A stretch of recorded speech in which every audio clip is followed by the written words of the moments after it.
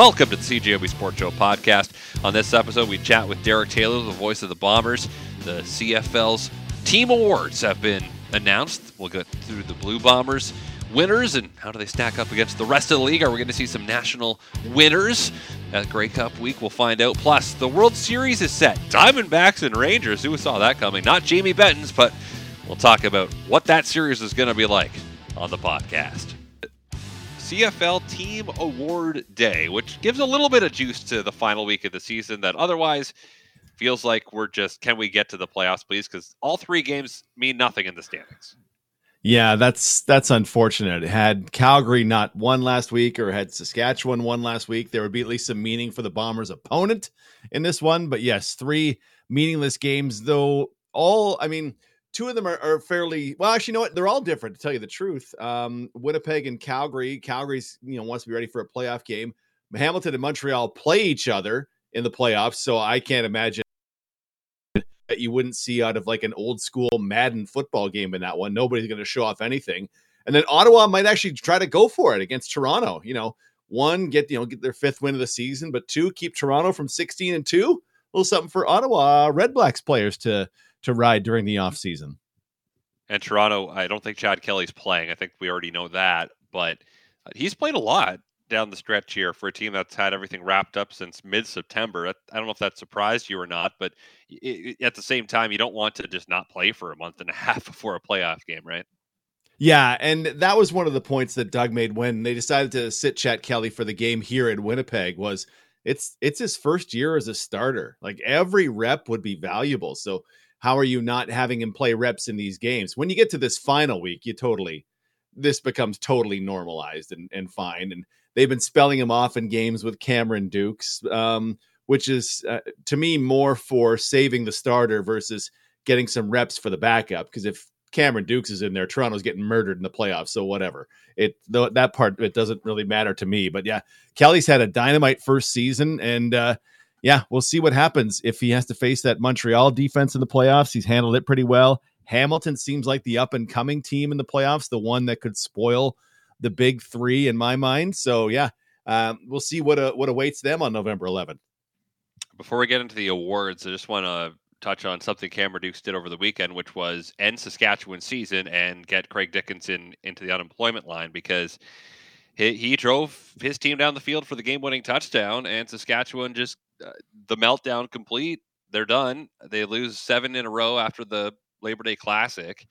Jake Dolagala, the bloom came off the rose quickly there. And if Trevor Harris doesn't get hurt early, maybe the season goes a lot differently for the team that finished pretty much the exact same way they did last year.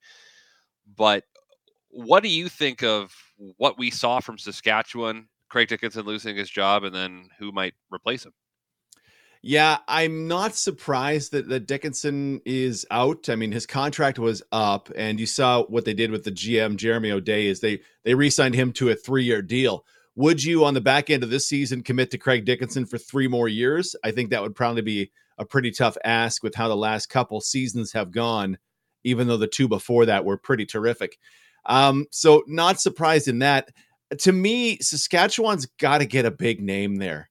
Like they've had declining attendance for a few years now. And Saskatchewan is, we feel like we're the heart of the CFL. We've got the best fans in the league, that kind of thing. And they're leaving you, not necessarily in droves, but not far off that. So I feel like they can't want to just bring in the next good coordinator. I feel like they really have to get a wow name. And one that just kind of sticks out for me, and I have no reporting to back this up, but Scott Milanovich has been flirting with the CFL over the last 5 years, and he's been in Hamilton for this season. Scott Milanovich, a guy who's run a couple of teams in this league, to me, that would make me go, oh, okay, Saskatchewan's in this for real. Okay, they went and got a coach and an offensive mind. Let's go. Zach Kalaris talks glowingly of his time with Milanovich. To me would be the one. There's probably a half dozen other names you could think of, but to me, they really need to blow your hair back just because of where they are attendance wise and where the passion around the team should be. Just one other note.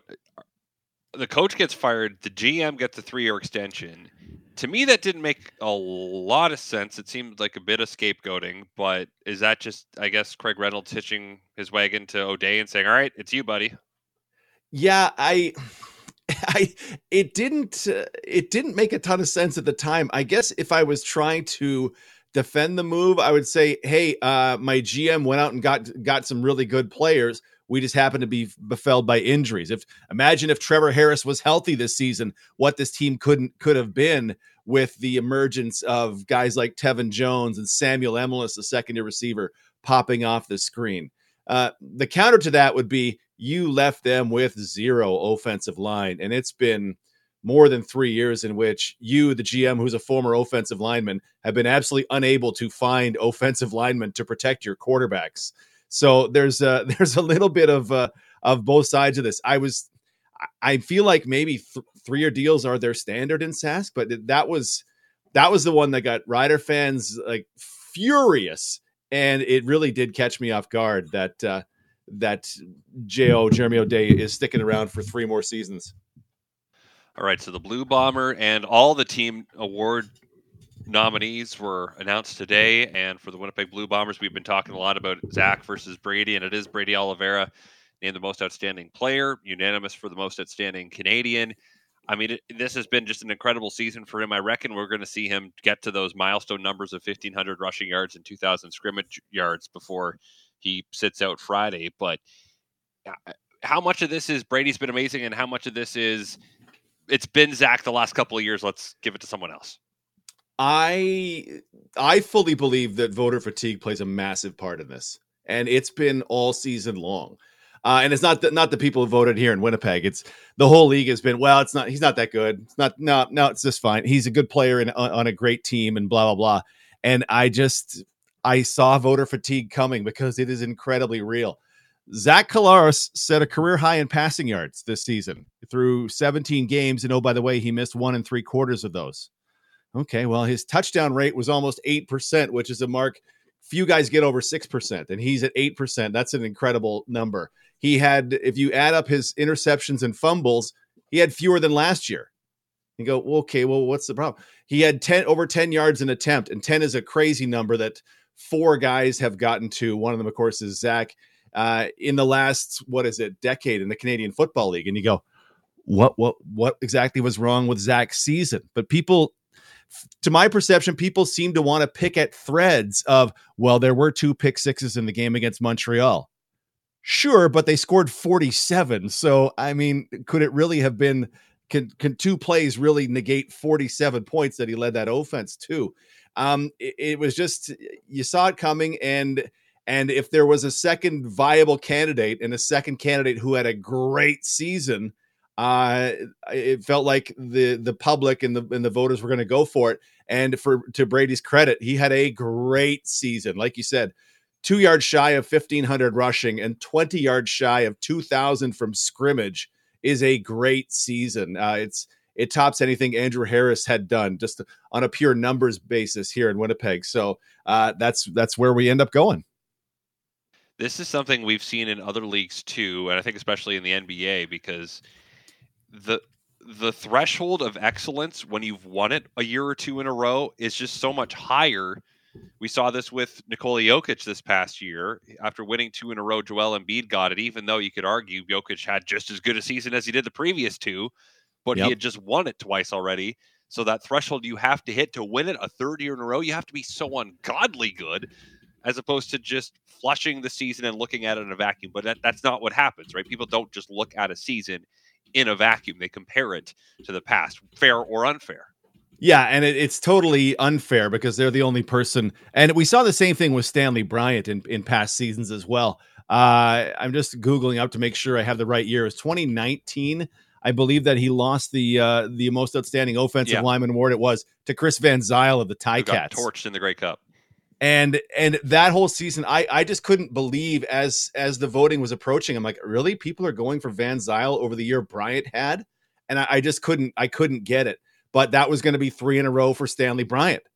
And people just, I feel like by 1 vote, people went Van Zyl. And I just felt like that was voter fatigue. Even last year, well, Stanley wasn't as good as he was the year before. Well, that's not the criteria though, right? It's not the criteria. Stanley can be worse than he was last year and still be the best player in the league. Those things are entirely possible. Same for Zach. He could still be worse than last year if you believe that, and still the best player in the league. So we're not putting everybody. He would be the only guy we're comparing to himself. We wouldn't be asking, okay, well, pretend it's offensive lineman this year. Dejan Allen of Toronto, well, you weren't as good as Stanley Bryant last year, so you can't win the award. Well, how come Stanley has to face that? How come Zach has to face that impossible standard of the year before? It's one of the, you'll notice it throughout the time that we as voters kind of fail in spots where a guy wins most outstanding special teams player in the league, but he wasn't the all-star in his division. And you go, okay, well, I think we blew it on that one. Right? These come up every year, and they're always, you just have to, as a voter, make sure that you're doing the best job you can. So of the Blue Bomber Award winners, Oliveira for Outstanding Canadian and Outstanding Player, Jefferson Most Outstanding Defender. You've got Sergio Castillo as the top special teamer, Jamison Sheehan the top rookie, and Jamarcus Hardrick the top O-lineman. How many of them do you think have a chance to win the division award and then a league-wide award? I think Brady's going to get beat out in most outstanding player. I think that's going to end up being Vernon Adams in BC. And I'm curious to dive into that just to see what kind of season Vernon did have. Canadian is the one where he's got a real shot. Like Matthew Betts having 18 sacks that's a fantastic number. It's the most by a Canadian ever, as folks know. It's the most in the CFL since 2015 for any player. Like, it was fantastic. And sure, he had a little lull in the middle, but 18 sacks is 18 sacks, as it comes with a lot of quarterback pressures as well. Like, he was fantastic this season, but I think that's the best shot they have. Offensive linemen, I don't know where they're going to go with that. Maybe they take Jarrell Broxton to BC, but then Winnipeg will think, well, didn't we goon that guy in the deciding game? And the answer to that will be yes. Rookie Jamison Sheehan's a punter that hurts him, and Kai Gray in Edmonton seems like the one there. He ended up as a full-time starter at defensive back. So though no rookie may have really pop off the page in the West, I think it's probably Kai Gray in Edmonton. And then special teams player Sean White is ridiculous this season. His kicking season, I do a thing. We've talked about this before, I assume. I just do a thing where you compare the yardage of a kick to every other kick that's been done from that distance, and you can get how much better or worse he is than the league average. Sean White's season is better than anyone Justin Medlock ever had. It's crazy. Oh, wow. how good he's been. I think it's 43 of 46, and if I'm not mistaken, he's missed one convert. Like, he's just hammering everything for BC. And you can't say, hey, it's easier to kick indoors, because that's proven out to be over time that BC place is just a middle of the road stadium for kickers. Like, Sean White has been phenomenal this year, and he should take that one going away versus Paredes, versus Sheehan, versus Adam Korsak and the like. So yeah, I think Brady as most outstanding Canadian is Bombers fans' best hope. And then you don't think Willie? I think Betts gets top defensive player in the West, right? I would. Yeah, I can't even. I mean, 18 sacks. Like, if there are other guys that you'd argue, okay, well, he plays poorly against the run. Like, BC's not a bad team against the run. They're number 3 in the league in yards per allowed against the run. I don't know how Betts does in that one particularly, but some defenses are set up to let guys rush. And if you rush, can you get home to the quarterback? And he got there 18 times plus tackles for a loss. So he's got to be the favorite. Willie's season, I mean, there was a dry spell for sacks in the middle, but Willie again leads the league in pass knockdowns, which are a very valuable play in my books. He gets double-digit sacks. His quarterback pressure numbers, I'm just going to guess, are top 4 in the CFL, right? So, yeah, it was another fantastic season for Willie, but I think something like 18 sacks is just such a big number that I think that one is going to get away. We could end up with a Grey Cup, and the Bombers are in it, and they have maybe one award winner with Brady Oliveira, the maybe most none. outstanding Canadian. Maybe Wouldn't none. That be weird? That would be a motivating factor, as much as they wouldn't admit it. We know it would be for that team in Hamilton. Derek, appreciate your time as always. Thanks for this, and have a good call Friday. Thanks, brother. voice of the Bombers, Derek Taylor. The Calgary Stampeders host the Bombers Friday at 8 o'clock. Our pregame coverage starts at 6.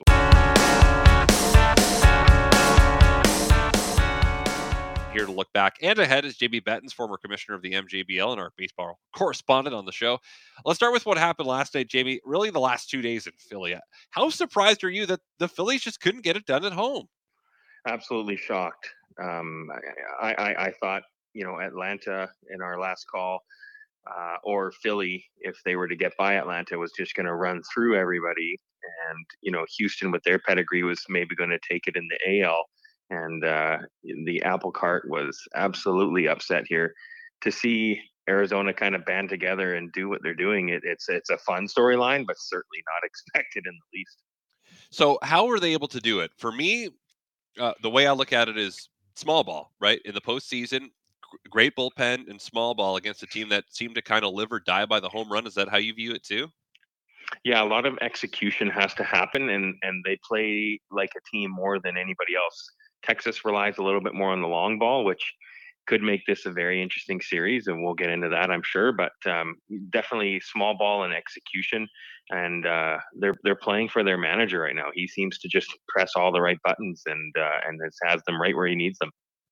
And rookie of the year, Corbin Carroll, who didn't really do anything for the first 6 games. He goes 3 for 4, has a couple stolen bases, a couple runs, couple RBI, the whole kind of package. And when they score first, they won every game that they scored first in that series. And when Philly ties it up with the Bohm home run and Suarez is getting outs, I'm thinking, all right, well, now Philly's going to put it together, but they just wouldn't go away. And their bullpen, full of guys that I didn't know, plus Paul Sewald, who came over from the Mariners. When that trade happened at the deadline, it's like, all right, these are 2 teams that probably aren't in the playoffs making a trade here, but here they are. Paul Sewald has been awesome, and they're going to the World Series. Absolutely. It's like I said, it's a fun story to watch, and there's going to be more and more people rooting for the Diamondbacks than ever before.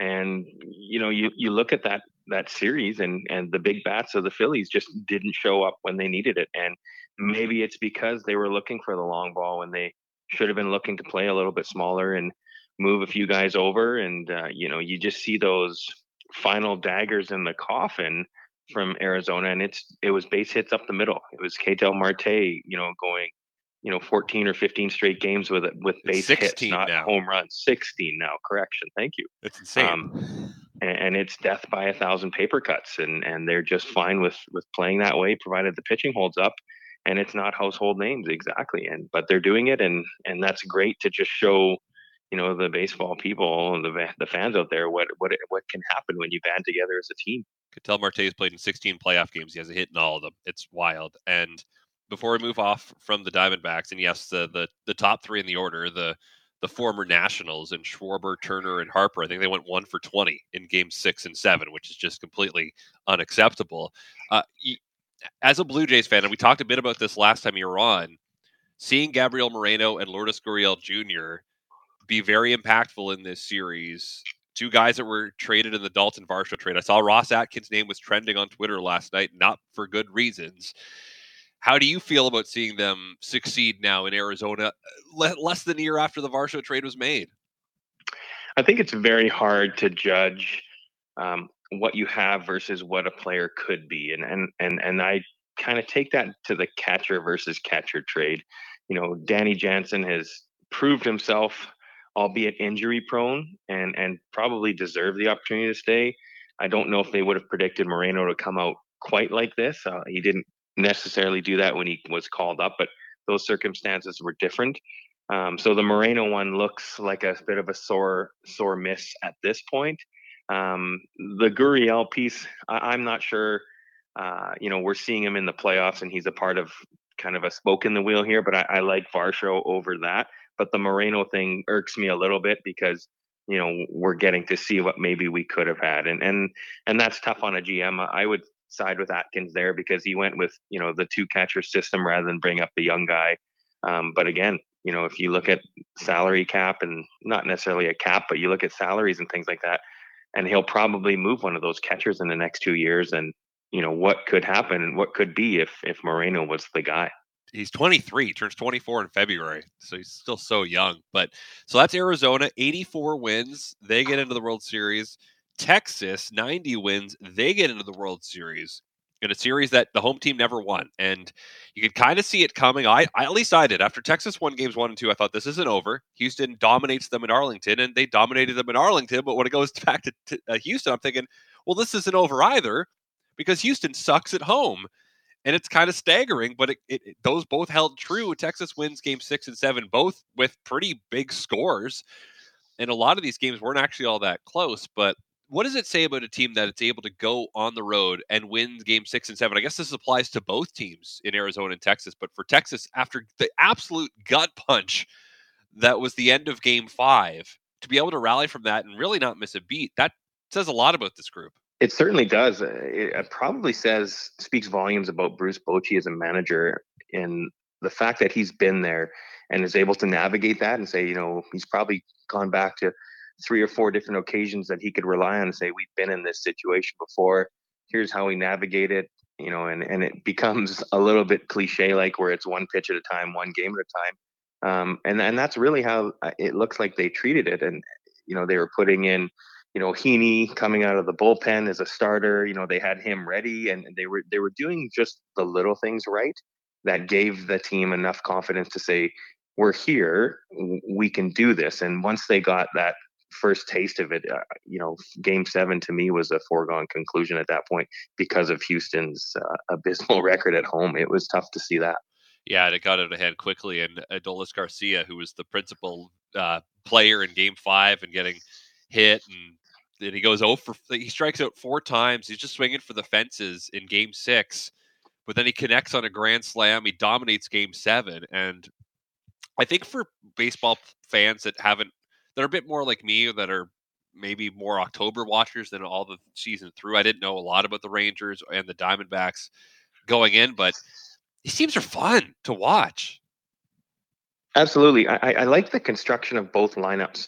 And it says something to where baseball may be headed, when it comes to luxury taxes and things like that. You need good young players to come through your system and be a part of the big league team if you're going to have a degree of success.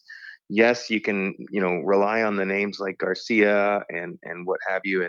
And in Houston, there's so many different players, but it's also about those young players. It's the Jonah Heim. It's those other players who are younger and just have that opportunity to really kind of help a team when they need it. And Texas is doing it with 2 or 3 guys that really don't have a lot of experience. Arizona, kind of the same.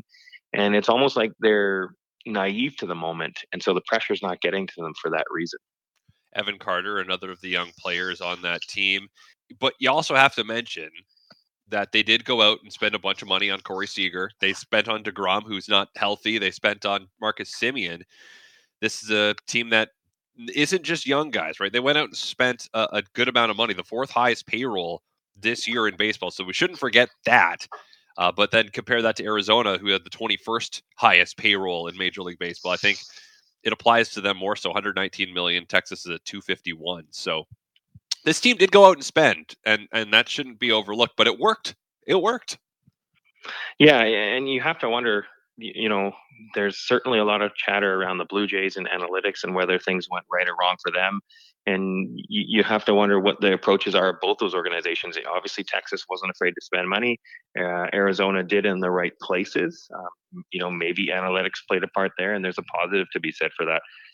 It's tough to tell right now, but they made some good moves at the deadline. You noted Steve Seawald and a few other players like that. So you have to kind of give credit to the GM and to the manager for really bringing them together as a team. I think, they may not be the odds-on favorite, but I think they're the fan favorite, certainly at this point. So we've got Texas versus Arizona. TV ratings are probably going to suck. I don't care. You've either got a team that's never won before in the Rangers, or this underdog story that is only possible because of the new playoff structure. This is the 2nd straight year that the National League rep in the World Series was the number 6 seed. Phillies were last year. Texas also, the 5th seed, could have only gotten in had they won the wild card game in the previous format as the 5 seed.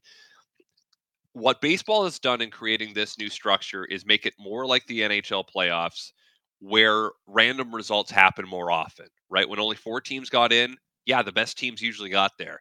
But now you have more chaos, And I think there was some resistance to that when all the top seeds lost early. And it is just one season. But do you think baseball's okay with having more chaos and teams seeing, hey, all we need to do is get into that 6th spot and we can make some noise? I think baseball loves it that way. I think the fans do. I think the owners may get a little bit more heartburn from it, as well as the GMs. But I think for the most part, everyone loves it because you back that baseball calendar up a little bit and you go back to that trade deadline. There's so many more teams involved. So your trade deadline is more active, which is, even great for the teams that are letting go of premier players to fuel up these teams that are going on these runs, because they get better prospects or they have more opportunities to kind of retool, which only adds to the parity of the overall picture of Major League Baseball. And so that's when you see teams come from 54 and 64 win seasons and now are in the World Series because they were able to retool, albeit spend a lot of money and write a lot of checks. But teams are now showing that, you can just take an off season now, literally, to retool and put your team in it and put more fans in the seats, create more revenue opportunities, and make more of a special situation around your franchise. I love it. I love the October baseball, and I think that's where baseball really starts to breed more fan viewership, and hopefully they can retain them because they see some of these new superstars come alive. All right, so the time of the program. What is your prediction? Who wins how many games?